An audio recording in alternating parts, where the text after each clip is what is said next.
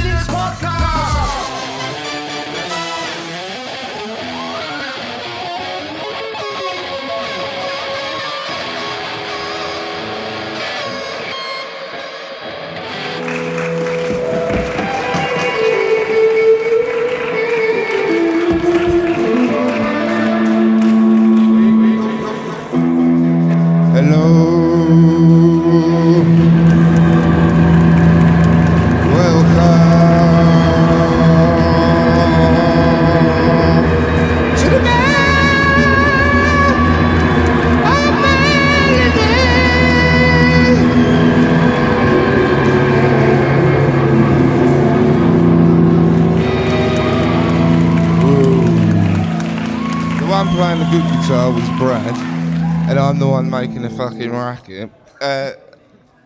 Another hour of Mouth and Manliness. Hello, Nick. Where are we? We are in Margate at the Diversity Exhibition upstairs at the old Woolworths building, the Margate School. Old school Woolworths. Yeah. And what are we doing here, mate? We are here doing a live podcast. We're having podcast. Yeah, our second one of the day. It is. And it's been good fun, hasn't it? It has been lovely. It's been really, really nice. In a bit of a different place, with different people. The last one was good, with 2 women. Females, which is always good. And then today, this afternoon, we have got a man. Geezer. A proper geezer. Funnily enough, we're here because of Annabelle Loza, and she was someone I went to university with at the Kempt Institute of Art and Design. And Chris, our guest right now, I also met there. Didn't I?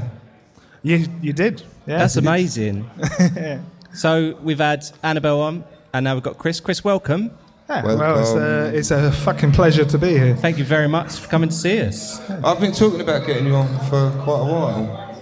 Yeah, and I've been saying I'm not really sure what I'm going to say, but... Oh, don't worry about that. We don't know either. Yeah, we don't know what we're going to say. We make it up as we go along. So I think... just to put a bit of context on, I hadn't spoken to you for a long time, really, not for any meaning. And then I looked you up on the internet one day at work, and your Kempt website came up with all like the cartoon designs and everything, and there was a cartoon image of you. And then I emailed you, and then you replied with noise. I was like, oh shit, he remembers me. Ah, sweet. And we kind of stayed in touch since then, really. Yeah. Kind of we might not have seen each other loads, but we've stayed in touch. And then one day, I think had I been round to see you first? Yeah, you came down to mine and we got horrifically drunk a couple of times, I think. Yeah, I came over with the family and we got really trashed. And then I was really trashed. Chris had a cinema in his basement. Lovely.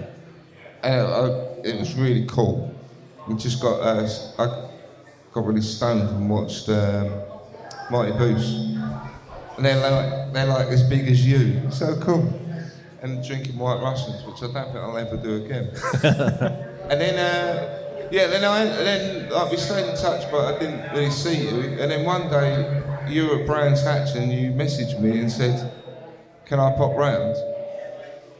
And then about half an hour later you were at my door, and the kids went up and played. And then you said to me, "I've got esophagus cancer. My business went bust, and I'm having a divorce." Wow. I was like, whoa. Top 3. All the bad things have all happened at once. Triple banger. And it was like, oh, fuck, man, that's so rubbish. Try not to swear. Oh, yeah, because there's kids around. But they still can swear. Yeah, no Hello, swearing. Sorry, we won't swear. Sorry about the swearing. So, so then you said that, and I'm like, oh, man. Yeah, Man. that was a challenging day, shall we say, or a period. Yeah. No. So what was the diagnosis? Tell us about that first. Well, I mean, so I'll tell you how I found out. How's that, right? Yeah. So I was in Soho with some friends on a night out, and one of my friends was horrifically drunk. And so I took her into a cafe to try and get her a bit sober, get her some coffee and stuff like that. And I was eating a bacon sandwich, and suddenly I felt like it got stuck. And I was like kind of casting around, like thinking, God, I need the Heimlich maneuver or something like that, right? Like I was properly choking on it, and she was so trashed that she didn't even notice. Eventually I managed to get it to go down. And this experience was like so terrifying that obviously I then left it a couple of weeks, went off on a business trip, left it a couple more weeks after that, and eventually went to the doctors and went, I keep choking on stuff. Yeah, because you wouldn't really think, you wouldn't necessarily think, you just think, just choked on something. Yeah, you think the best of it, I guess. There's anything in it. Yeah. Yeah, I mean, no, to be honest, like I saw a documentary on it like years ago, and when I watched it, I remember thinking, "Fuck, I bet." Oh, sorry, swearing. It's all right, don't worry about it. I bet you I get that. Wow. And so, there was something about it when I watched it. I was like, that's got me written all over it. And so, to be totally honest with you, like, it wasn't that I was blasé or anything. I was just terrified. Yeah, I was absolutely terrified of going in there and them going, that's it. That thing that you saw. And so actually I chose to sort of put it to the back of my mind and kind of get on with, life, really. But that's quite normal, especially for men. Yeah. Yeah, stupidly. Yeah, it's really normal though. Yeah. Like, it's a good metaphor for, going to the doctor because you want to kill yourself. Mm. So you then went to the doctors, and then what happened? Yeah, talk us through it, 'cause it's interesting. I went to the doctors. I actually talked to him about a whole bunch of other stuff first, and then towards the end of it, I finally plucked up the courage to sort of say what I was worried about. Yeah. And he, we were like, I'd already pushed the envelope of the kind of, standard meeting time, and he was sort of trying to get me to hurry up. Yeah. And so I went, okay, there's this other thing as well. So I keep choking on food, and he's like, and hold on, you've lost 10 kilos in the last 3 months. Wow. All right, you better go off for this. And so within a few days, I had been referred to the local hospital here, where they, I forget what it's called, but effectively they stick a camera down your throat. That scares me. Yeah, and Yeah, but there's a particular name for this. But they stick an endoscope down your throat, and so it's going to sound a bit like a sob story, but I think there's a funny part of it. Yeah, no, sob away. But basically, because at the time I didn't want to share it with anybody because I was going through a divorce at the time, so it was kind of tricky to talk to my ex-partner about it. My family were miles away, and I didn't want to worry them. I didn't really want to talk to any of my staff about it, and so basically I didn't feel like I could really involve anybody else in it. And so they were like, okay, if you're going to come and have this thing done, you're going to have to be sedated. And I was like, okay. And they were like, well, but if you're going to be sedated, you need somebody to come with you. And I was like, well, I don't have anybody to come with me. And they were like, well, I guess you could have it without sedation. And I was like, all right, well, how bad can that be? And I was like, well, I don't know, it's going to be pretty sketchy. Whoa. And so, I went and did this without sedation. That was like when I got my bottom done. Oh, yeah. And I didn't have sedation then. Yeah. And it was as bad as I thought it was going to be. Wow. Well, I mean, it was just one of the worst experiences I've ever had. And I think the thing that really sticks in my mind was that towards the end of the procedure, I remember one of the nurses going, you've got to stop, he can't take much more of this. That's the last thing you want to hear. Yeah. And I was just like, oh my God, it really is this bad. And they eventually kind of pulled this camera out, and I sat up on the bed and blew my nose, and it looked like half the blood in my body came out of my nose at that point. And I can just remember looking at this kind of just, puddle of blood in this tissue, and just, oh my God. And then I came out of that and went and sat in the car park for about 2 hours trying to work out what had just happened, because they'd also kind of debriefed me afterwards and said, look, we've got to send this for tests, but it doesn't look that great, and blah blah. Oh, really? And I said that then? yeah. And I sat in the car park processing this stuff, and I just about got my head together. And then at that point, I got a text message from my counsellor at the time going, I'm really sorry, Chris, I don't think I can see you anymore. Really? Wow. And I was like, oh, wow. What was it, just their own circumstances, nothing to do with... Yeah, I mean, it was complicated. Wow. He was great, but... Yeah, there were some complications in our relationship, shall we say. The counsellor? Yeah. So the one person who you probably would talk to, because you couldn't talk to anyone else, just went, oh, yeah, I can't talk to you anymore. That's crazy. Exactly. That's so, that was a pretty tough day. Yeah. Yeah. And then what happened after that?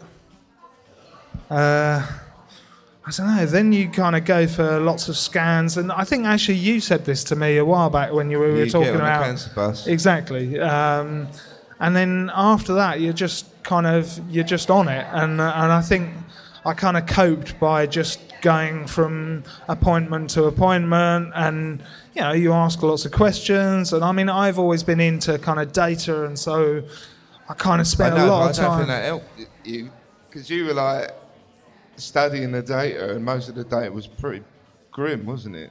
Yeah, but at the same time, I don't know. I think. I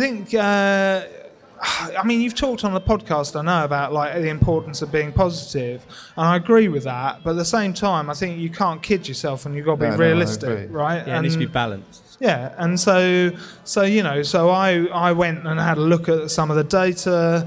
But then, the data is lagging kind of 5 or 10 years behind because treatments improve, and the studies that are published now are actually from patients 5 or 10 years ago. Yeah. And so, I kind of mentally modified that data by what I knew and what had changed, and kind of you can fairly easily build a case where you can go, well, okay, if I take my youth into account and my kind of relative strength, like fitness and strength and that kind of thing, and me thinking, there's no way you're fit.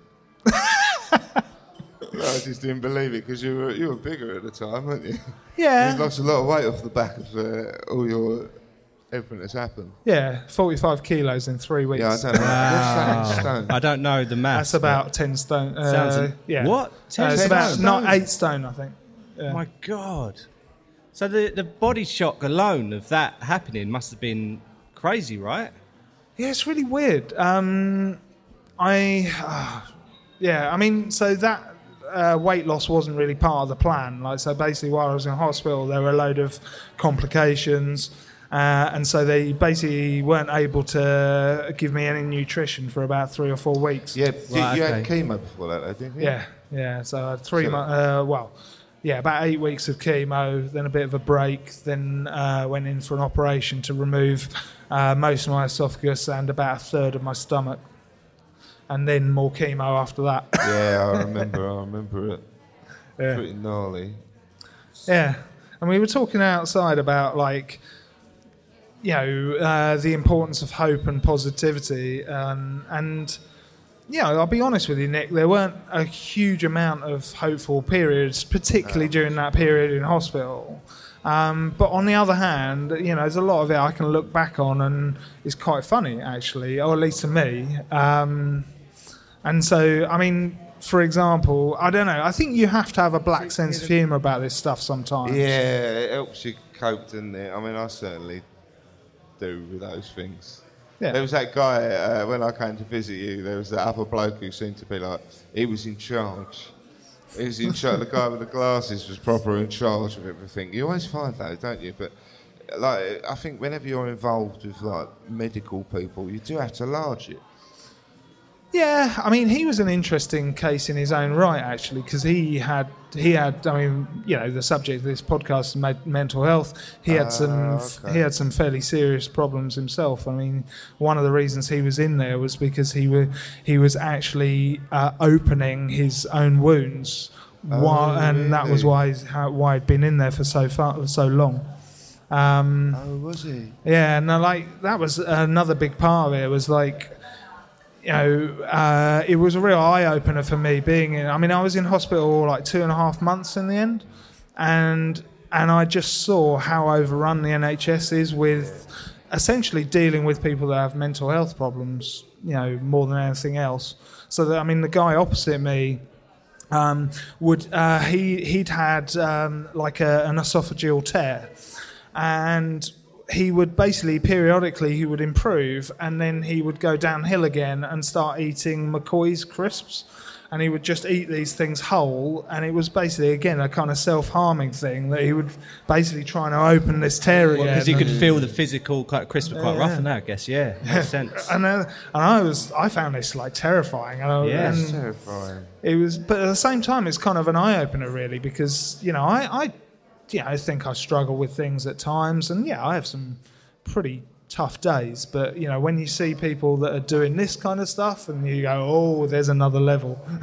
Yeah, I think as people we've spoken to have been sectioned, and their kind of overriding feeling about it was they see other people who were they weren't in control at all, and that was something that really kind of made them pull themselves together a bit more. Yeah. And start, that perspective. And it does work. I have that in therapy, with a group. Other people's shit kind of makes you think, well, I'm all right. Yeah. And that's helpful. Yeah, it's kind of getting that other view, like we were saying before, that obviously you kind of think, oh, what I'm going through is just what I'm going through, no one else is going through it, kind of thing. And there'll be other people that have gone through the same, other people that have gone through less. Everyone's experience is kind of their own experience, and it's bad for us because that's what we're going through. But to then, and it's not always easy to see this side of it, but be able to see other people going through the same and worse, and then you can kind of have that shift of perspective and think. I mean, I really kind of normalised almost everything that had happened to me. I've just started therapy. I'm in the second week now, and as we're going through, obviously we were asked to list a few things and stuff like that, And I'm like, yeah, this has happened, but, that happens to everyone. Well, this has happened, that's happened to everyone. She's like, well, no, it doesn't. Like, not everyone has, brought a kid back to life because he died in your mum's pool. Well, that's not normal. Right, okay. Yeah, but loads of people die drowning. All right, no problems. Well, cancer, well, that happens to loads of people. No, but it's happened to you and it's causing you problems. All right, yeah, that makes sense. And I kind of I think it's a defence mechanism of me going, well, everyone does it, so I'll get through it, I'll just keep pushing on and keep pushing through kind of thing. Whereas, well, really, I should be going, fucking, that's all a bit nuts. You know what I mean? It all needs to be spoken about, and it's what's happened to the person. It's not any more or less. I know, and then especially if you've been through something, like you've been through loads of trauma, and everything you're describing is trauma. Yeah. And trauma, basically, I think all kind of whenever I talk to anyone, I'm always like, do you know why I've been unwell? Because it all comes back to whatever that trauma was at the time, and that is pretty much always the thing that makes you unwell. So it's basically, the concept of trauma, you're a mess. You might not experience that straight away. You might experience that 10 years down the line. But essentially, if you've not resolved that trauma in some way, shape or form, maybe not even resolved it, but made sense of it, then it's always going to hit you. Yeah. Yeah, and I think, I don't know, I think it's important to remember that can also make you stronger. So there are... Yeah, that's what we were talking about earlier. Yeah, there's real strength that can come out of that trauma. And, you started off talking about how we were at art college together, and I think both of us, in different ways, found that experience reasonably traumatic, right? Yeah, that's why I left. But I weren't in the right frame of mind, I guess. No. Well, I stuck it out, and I continued to find it difficult. But I think one of the days that kind of comes back to me from there was I started doing... so basically one night I was struggling really badly and I lost it. And I basically punched the mirror in my room because I was so angry with myself that I punched the mirror and smashed it. And I decided to try and turn this into a positive somehow. And so I started doing these photographs where I was taking photographs in a broken mirror. And I didn't really understand what I was doing at the time. But, it just felt like the right thing to do. Or the right thing for me to do. Yeah.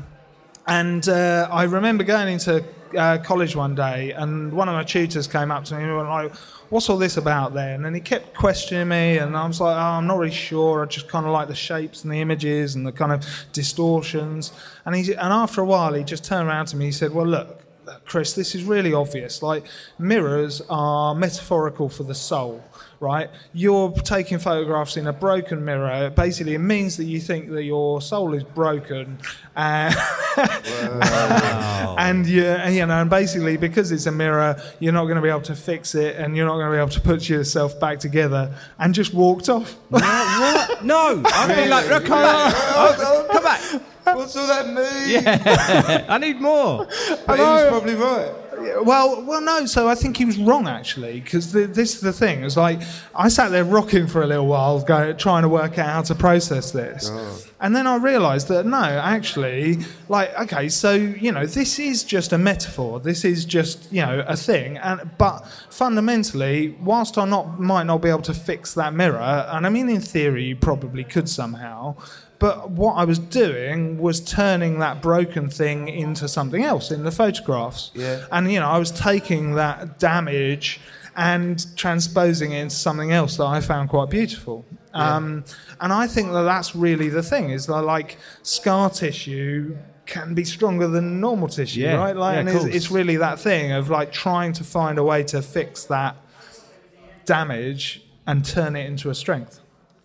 Yeah, we were talking about that before, about almost I kind of feel like that's kind of what I'm doing now.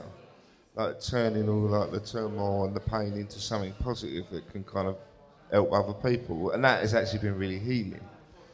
Doing that has been really good for me.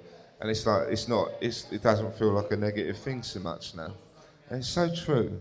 Yeah, I see a thing the other day about Chinese vases, I think. and when they break them, not necessarily just Chinese ones, but like particular culture, when they break them, they stick them together with gold, and obviously they kind of become more beautiful because of the cracks and everything else. There's a whole new dimension to it, kind of thing, and it's along that. It's like changing your perspective. It must be so easy to, like in my experience, like I lost my dad to cancer, and there was no reconciling. He was happy to just wallow and just go deep down, and no matter what I could say or do, and trying to do the dinners that he used to have and stuff like that, and as much as possible, he'd kind of written himself off anyway. Just given up, and that was it.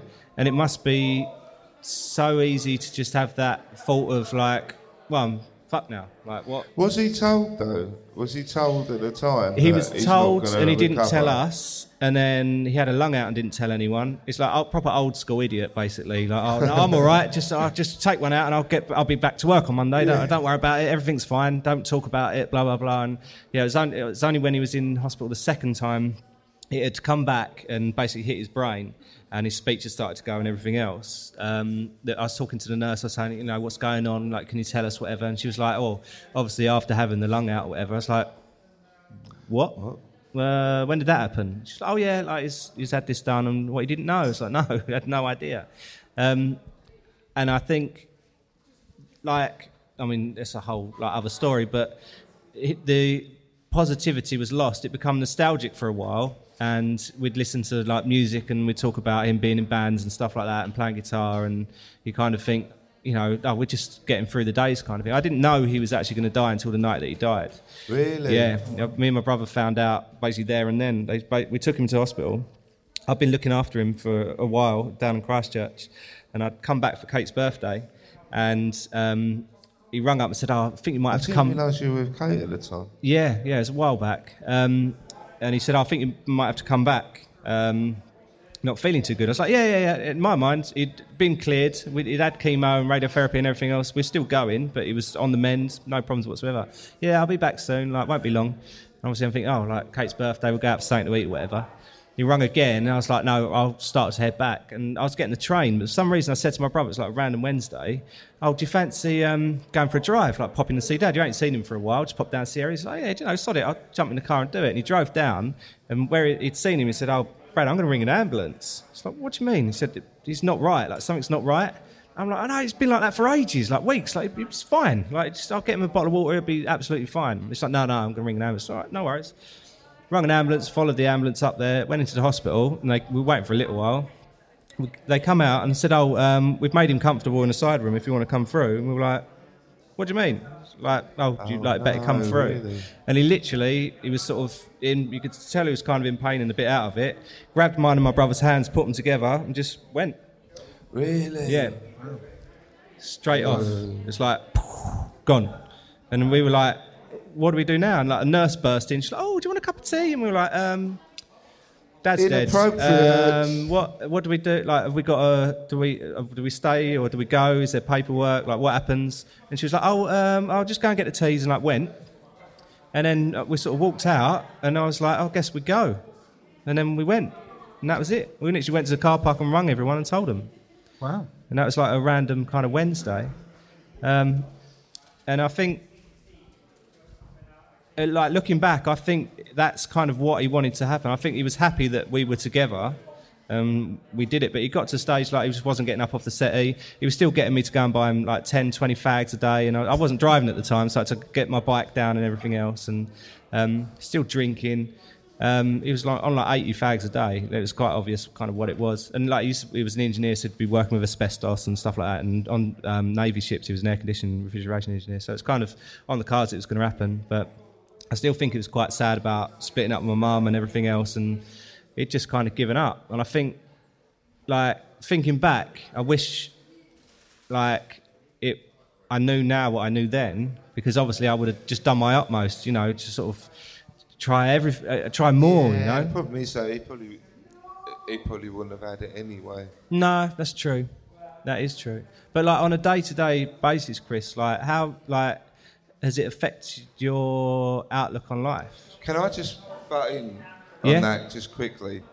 Is when we've spoken and we've had periods when we spoke quite a lot, and you've told me about it. There was one point when you were like, you were worried that it'd come back, and you were like, "Oh yeah, I'll find out tomorrow if I'm going to live or die." And you were so like, but what was funny, I think Chris coped with it by throwing himself into other things. Because you'd tell me and I'd be like, whoa. And I'd be really bothered about it. And you were like, you know, worried about work, for example. Like you kind of seem to throw yourself into work rather than... Because you basically worked pretty much all the way through you having it. Even with chemo, you were still going to work. Yeah. I mean, certainly in the first batch, it was crazy. Yeah, and I mean, I was thinking about that in conjunction with what you were saying. I mean, the way that I tackled it was just trying to, because, so basically with my one specifically, if you're going to die, you die in the first year. Basically, or it's about 18 months. It's within the first year of the kind of thing. It's a real serious. Wow, like, his one was like I was shot by my sister. Have we mentioned what it was? Sorry, I don't so it was esophageal cancer, and so basically the reason it's so tricky is because. Basically your esophagus and your stomach. There's not a lot of other stuff around, there's lots of other stuff, but there's not a lot of space. Okay. So basically, it can really easily jump from there to your liver or your lungs your heart or wherever, and so basically and also the thing is that people tend to get it diagnosed quite late because you don't notice until you choke on something, and for you to choke on something, you either need to eat like wolf your food down really badly and unhealthily. Or the tumour has to be quite large, probably both, right? So it's got to get round kind of thing. And luckily, I have a tendency to stuff food in my mouth like it's going out of fashion or whatever. And so in my case, I mean I think it was T3, so I don't know what size that is. Like it's a couple of inches across or something like that. Wow. But like a lot of people get diagnosed really late. How old are you, Chris? 44 now. Okay. Yeah. Obviously looking 34 I was going to say, like 20, 30. Yeah. 19. Yeah, the cancer diet. You can't beat it. Yeah, it takes years off. Yeah. But where was I going with that?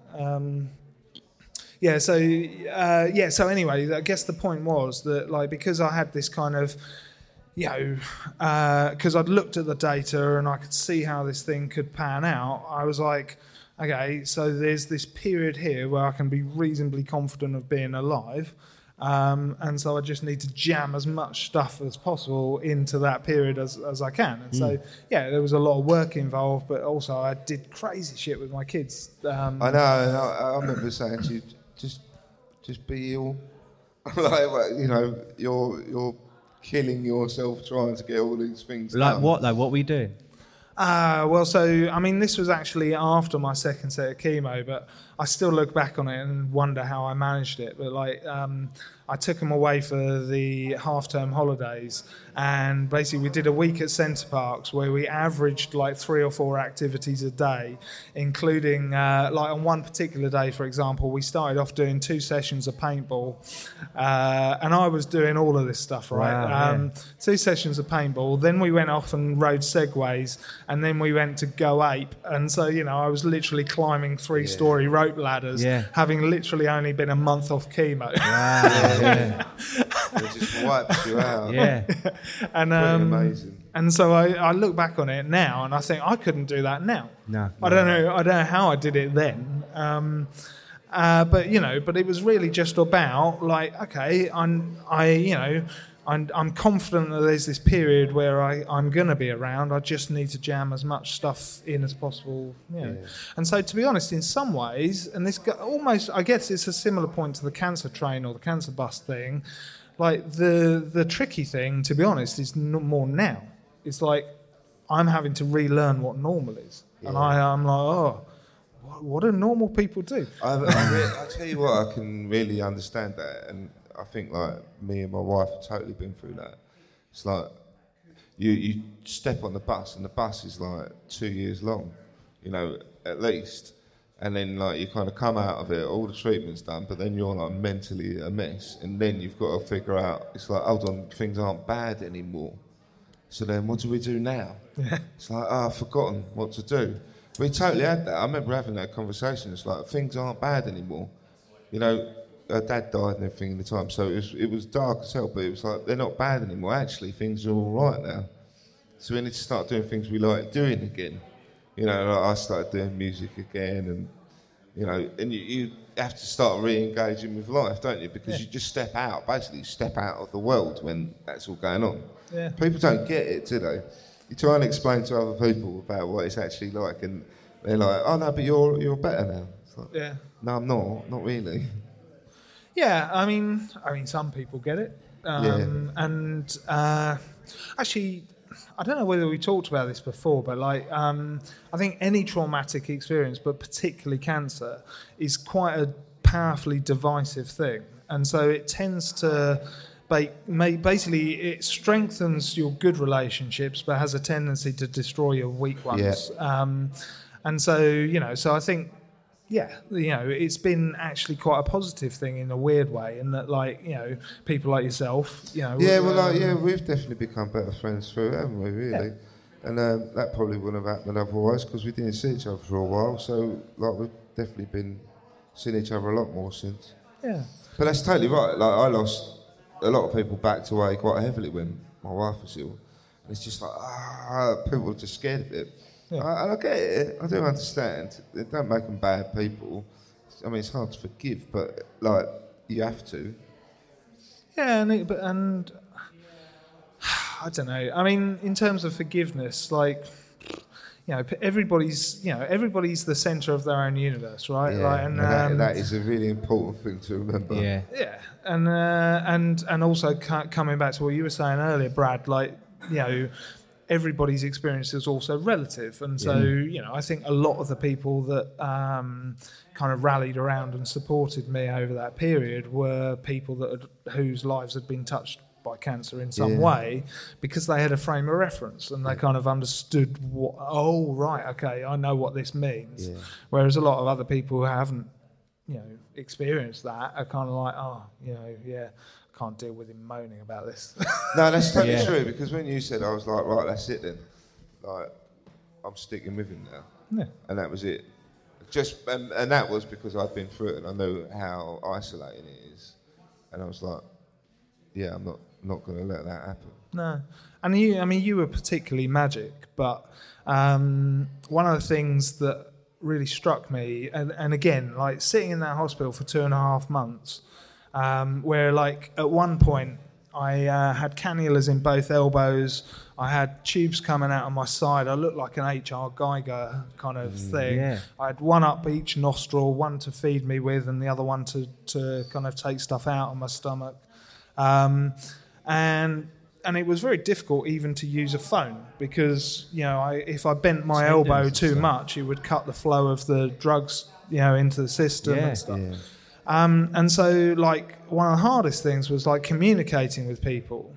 But the thing was that there were just a few people that seemed to sort of get this and would just, instead of sending me messages like "How are you," which is really difficult to answer because you're kind of, I'm a bit shit actually. A few people seem to really get this and would just send quick messages going, hope you're bearing up, mate. Stuff you don't have to respond to. Yeah. Just a nice little nod in the right direction. Yeah, exactly. You know just that somebody I'm gives a shit. Of you. Yeah. Those kind of messages. Yeah.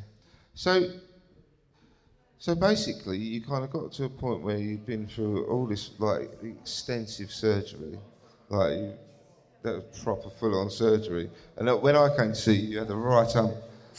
Because basically it turned out that they weren't feeding you, and then I'm like, all right, well that's it then, I've done my bit. And it was like, it's still in there, I'm gonna have to go again. And then the time I came to see you next time, you were more interested in me than anything else. It was you were kind of getting back to yourself again. Yeah. But then I think you went through a period when you're like, I've just had enough of being here.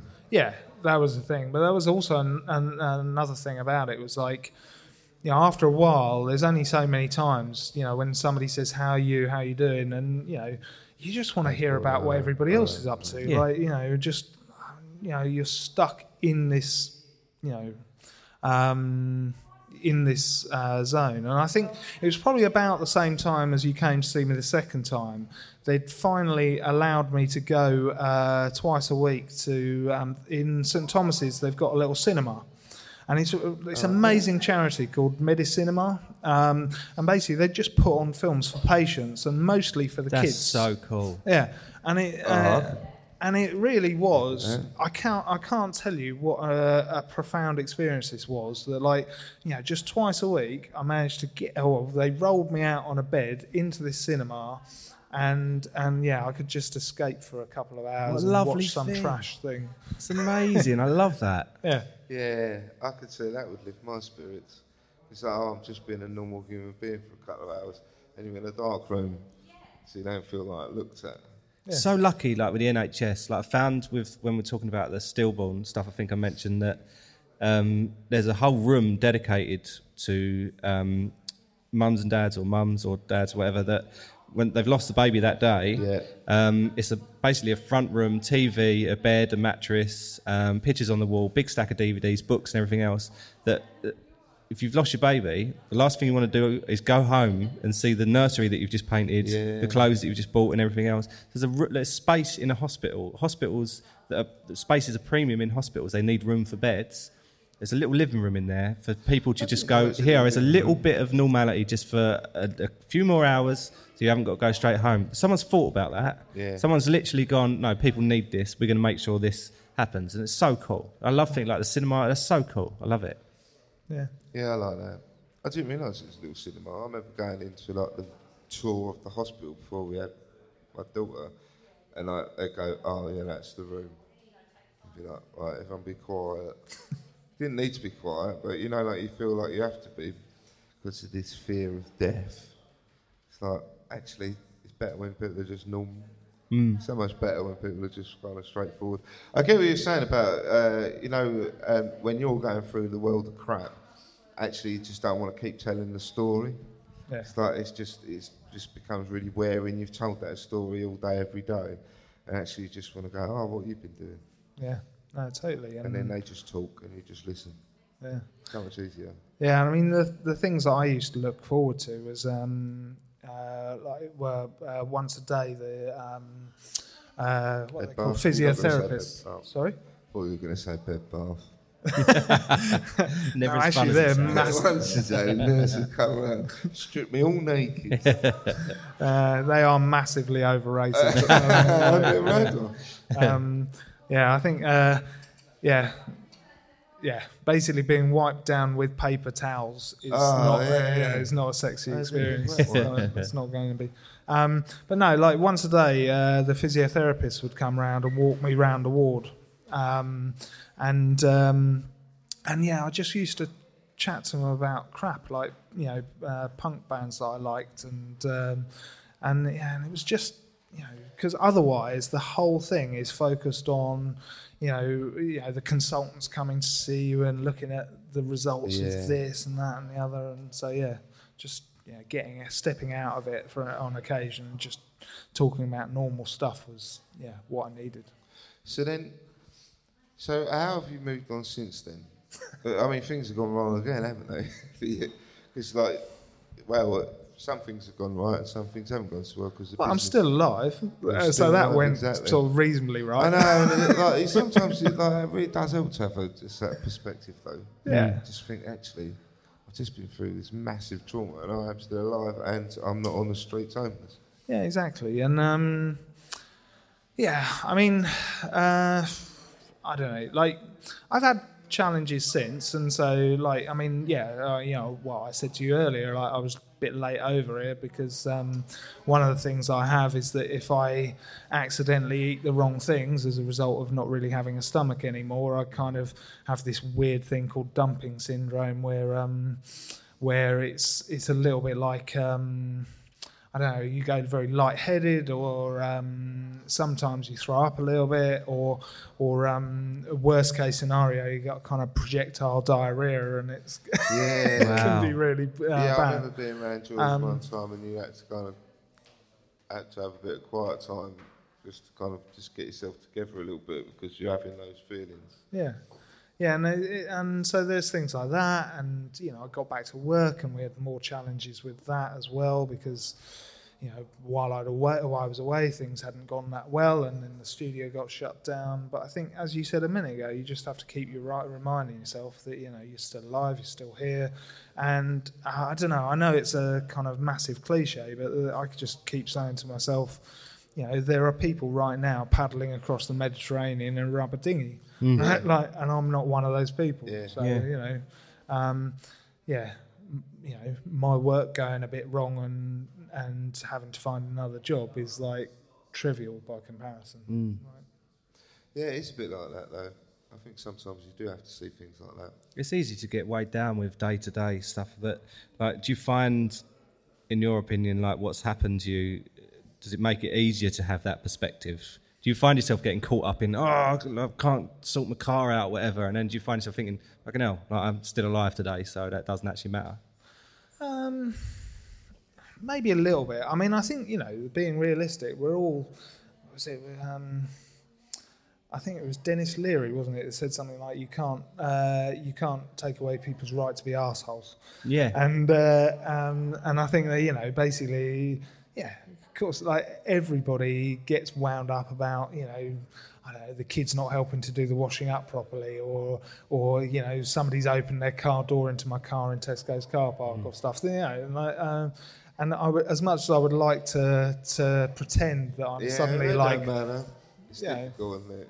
Yeah, I think it's just natural. Like, and I think that, people do sometimes talk about the kind of like, you get this new lease of life and new perspective on life once you've had cancer and you survived. I don't know. Like, I'm not sure that's the case. I'm still the idiot that I was 2 years ago. Like we were talking about that before, and it's like saying like good things have happened because of the podcast and that, but then your kids still want dinner. Yeah. Like there's actually life is pretty normal and mundane a lot of the time, and it always comes back to that, doesn't it? And like there's no real way out of that.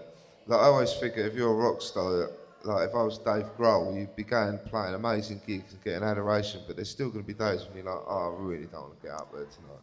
Yeah. Like it's still work. It might still seem brilliant, but you've still got to go and just get up there and do things you don't want to do. Yeah. And that's essentially it. And you could have cancer and survive something massive.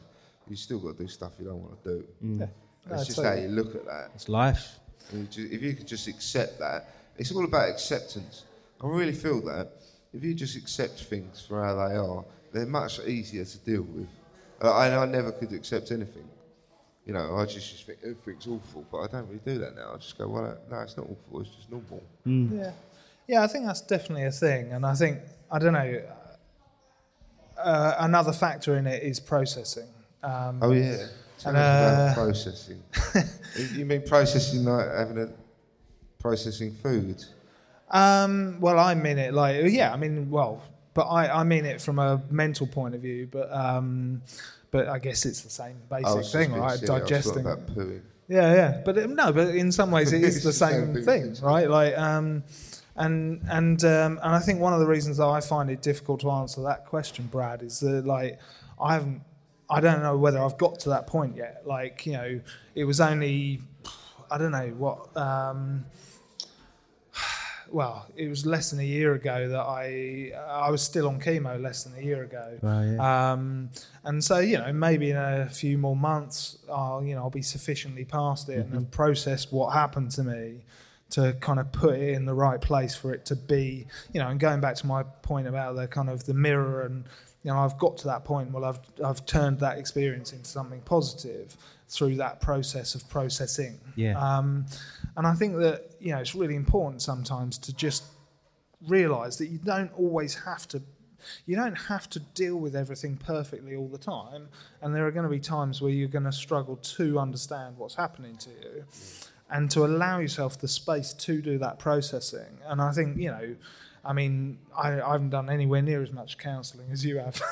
Yeah, I have a lot of counselling. But having seen a couple of counsellors and talked through some of this stuff, it's like super helped me to work out, and just understand the nature of those things I went through. And I think that I'm not there yet with some of this stuff, but yeah, certainly.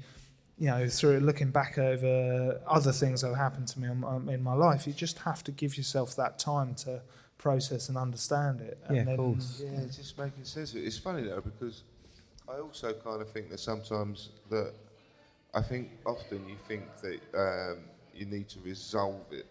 I've got to process it, resolve it, and then I can move on. And it's the idea that there's this tangible thing at the end of it, but often there's not. Often that's not actually what the Americans say, closure. Yeah. And I think that basically, like, I can understand why I might feel the way I feel, but not at any moment would I think, oh yeah, I did that in therapy and now I feel like I've got closure.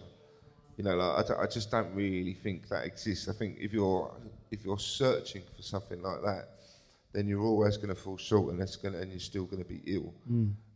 So rather than closure, look for acceptance. Rather than, thinking, like, I've got this done. That doesn't really happen, I don't think. I think you just think, I've learnt to accept what's happened to me. Yeah. Yeah, I wonder whether that's a similar thing to the difference between fixing something and it turning into something else. So that, like, if... Maybe what people think about with when they're trying to think of closure is like, if I could just work that out, then I'll be back to where the person I was before it happened. Yeah, no, you won't. I think you're right. Yeah, you won't be the same person. No. You'll be a different person who's been affected by this experience. Yeah. But you just need to work out what bit of your brain to put it in and where you can comfortably deal with it. Yeah, that's very true though. Yeah, you think, I need to be back to that person. It's like, well, no one can do that. No one ever does that. Because you've done a lot of growing since then. Yeah. Yeah. And I think it's like the little wins as well every day when you're like, I don't feel like that anymore, or this is different, or this has changed. Like allowing yourself to have that as well is super important. I kind of like that feeling that actually you're really tiny and insignificant. Yeah, that's great. I could be sitting indoors and thinking like the world's the worst thing in the world. I mean, life is awful and everything, but yet people are still walking to school. Actually, you don't really matter. No. And you can either see that as being a really scary, awful thing, and like you're not significant, or you can see it as it's just pretty freeing. You can just do whatever, and nothing matters that much. So who cares? Yeah. That's kind of how I like my twist on it. Yeah. That works for me. Yeah, I like that. Yeah, I do too. And weirdly, it's one of the reasons why I like living here. Because I don't know whether you've certainly seen it, but this coastline here is surrounded by chalk cliffs. All right. And those chalk cliffs are essentially the fossilised remains of billions and billions of sea creatures that fell to the bottom of the sea over millions and millions and millions of years. And eventually created these enormous chalk cliffs. And you can look at the side of those cliffs and essentially these enormous mass graves and sort of realise that in the kind of grand scheme of things how cosmically insignificant we are. Like, so amazing, Yeah, to go like Russell Brand says, all you've really got is connection. Yeah. And the only people who, like, the only thing that anyone's going to care about, or the only people who are going to care about you, like, or even remember you, are the ones you had a connection with. Like, all you've really got is connection with other people. So, like, money is a nothing. Everything's a nothing. Yeah. It's just what keeps you going through the day to day. All that really matters is connection with other people. I feel that on a daily basis. If I connect with people, I feel better about myself. Definitely. And that's kind of what I do. Like, I've done the work I've done, and why I do this. It's because you get to connect with people on a bit more than a superficial level. and then that makes you kind of feel alive and make it all seem worthwhile. I know it's pretty big concepts, but I think there's a lot in it. We've connected loads today. It's been nice to connect with you, mate. You've not met Chris before? No, it's been lovely though. Like I feel like we're brothers now. Oh. It's nice. Wow. But like it's not like you are genuinely smiley, refreshing, and just nice to be around. And it's really cool to meet you. Yeah, well, it's an honour to come on, for sure. Thank you. We appreciate it. Well, we've been talking about it for a while, haven't we? Yeah. Talking about it for a while. How long have we been? What now? We're 6 minutes off the hour. 6 minutes off the hour? Yeah, I need a wee. I mean, It goes well fast. It goes so quick, doesn't It it? really does. well, with a few minutes left then, can I turn that back on you for a sec? Yeah. And go, so, like, with what you were saying about kind of the importance of connection and so on, out of interest, because you've been doing so much kind of social media stuff through this, and, I think you were always reasonably active on social media. Out of interest, do you think that social media has been a good thing or a bad thing overall for your mental health? I mean, so not so much thinking about, the mouth of manliness and so on, but the fact that it makes it easier for you to connect with people that you are kind of...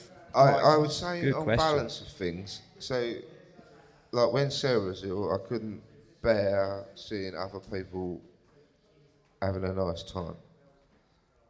And it would be like people I know having a nice time, and I'm like, how can you have a nice time when I'm suffering? Right.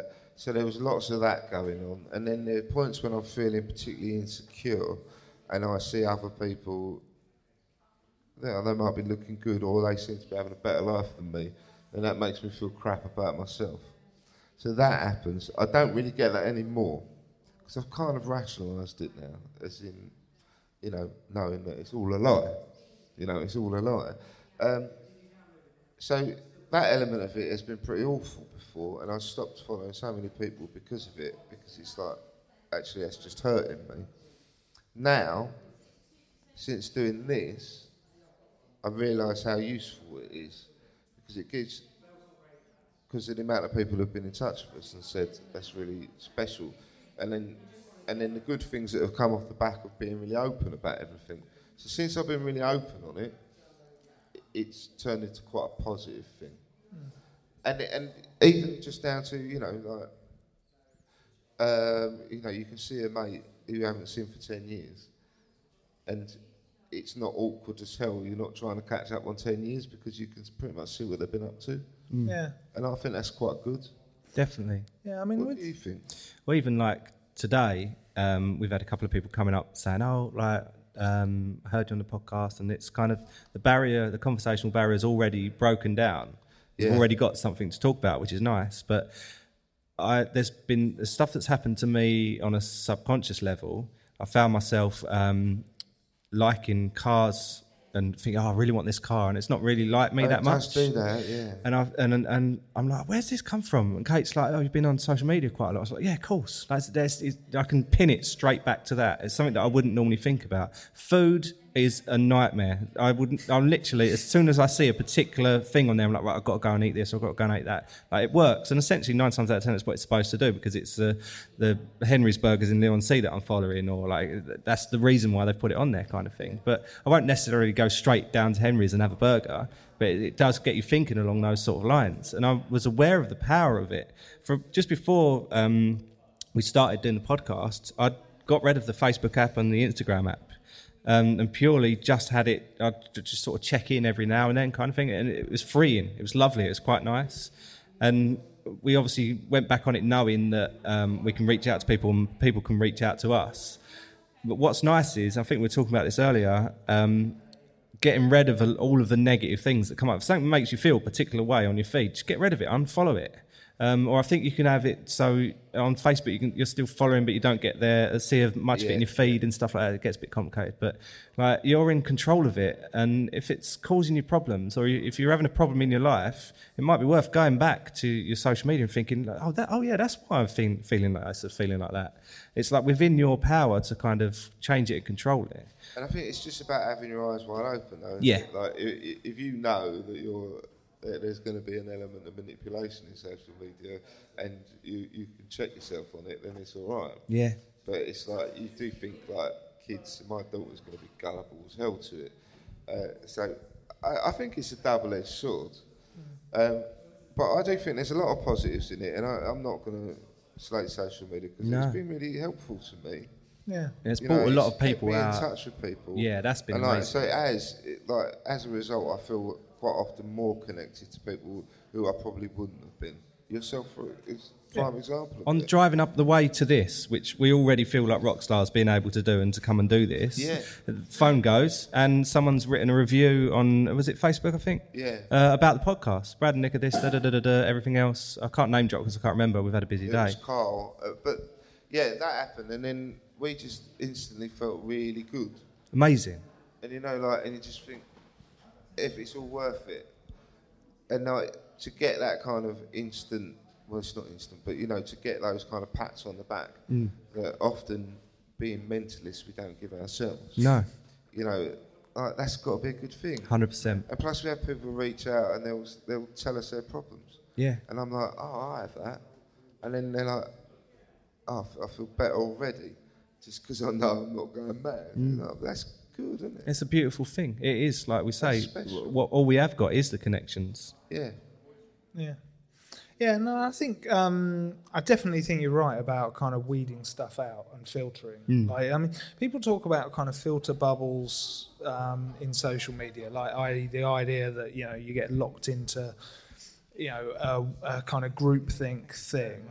I'm kind of like, I don't think that's actually necessarily such a bad thing, right? Like, if I was to have a party, I'm largely going to invite the people I like. Yeah, of course. Yeah, 100%. Exactly. You know what I mean? As simple as that.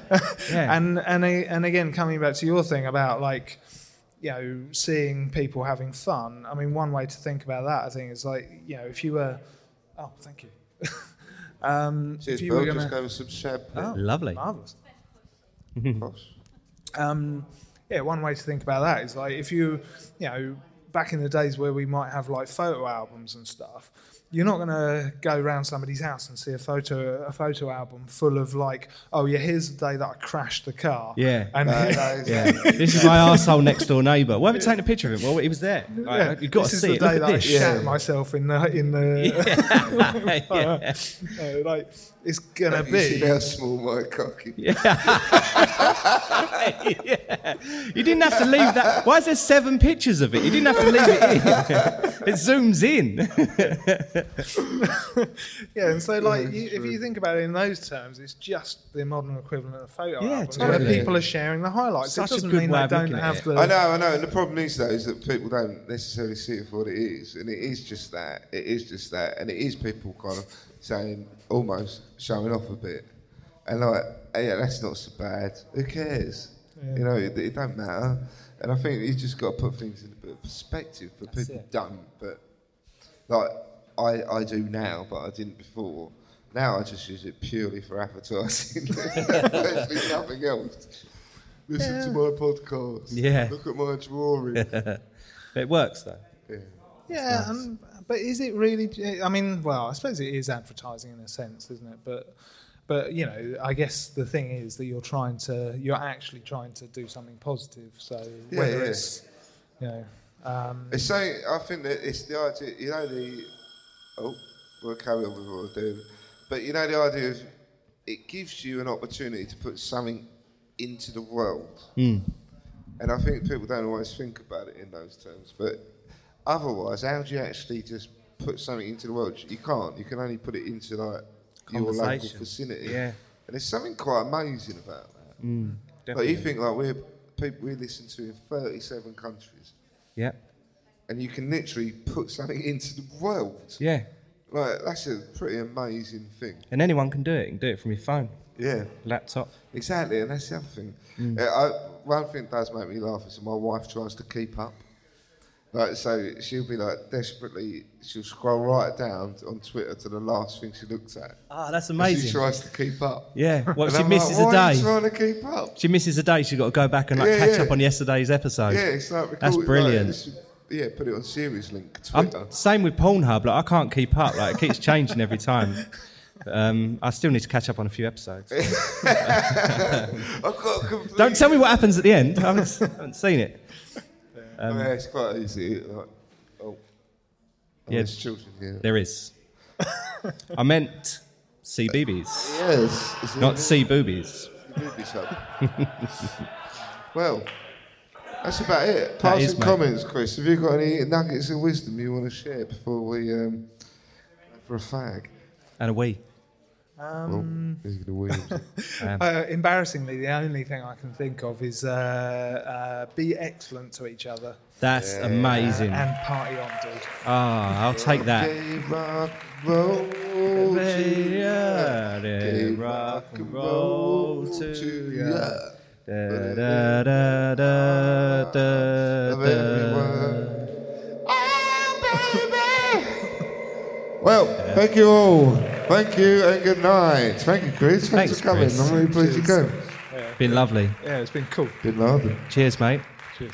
See you later. Bye.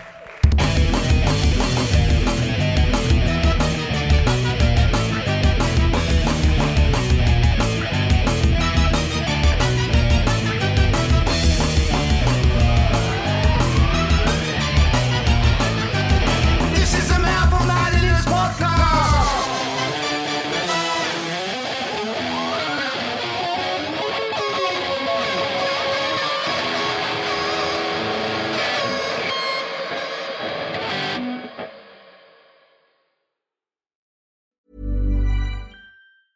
Ever catch yourself eating the same flavorless dinner 3 days in a row? Dreaming of something better? Well, HelloFresh is your guilt-free dream come true, baby. It's me, Keke Palmer. Let's wake up those taste buds with hot, juicy pecan-crusted chicken or garlic butter shrimp scampi. Hello Fresh. Stop dreaming of all the delicious possibilities and dig in at HelloFresh.com. Let's get this dinner party started. Even when we're on a budget, we still deserve nice things. Quince is a place to scoop up stunning high-end goods for 50 to 80% less than similar brands. They have buttery soft cashmere sweaters starting at $50, luxurious Italian leather bags, and so much more. Plus, Quince only works with factories that use safe, ethical, and responsible manufacturing. Get the high-end goods you'll love without the high price tag with Quince. Go to quince.com/style for free shipping and 365-day returns.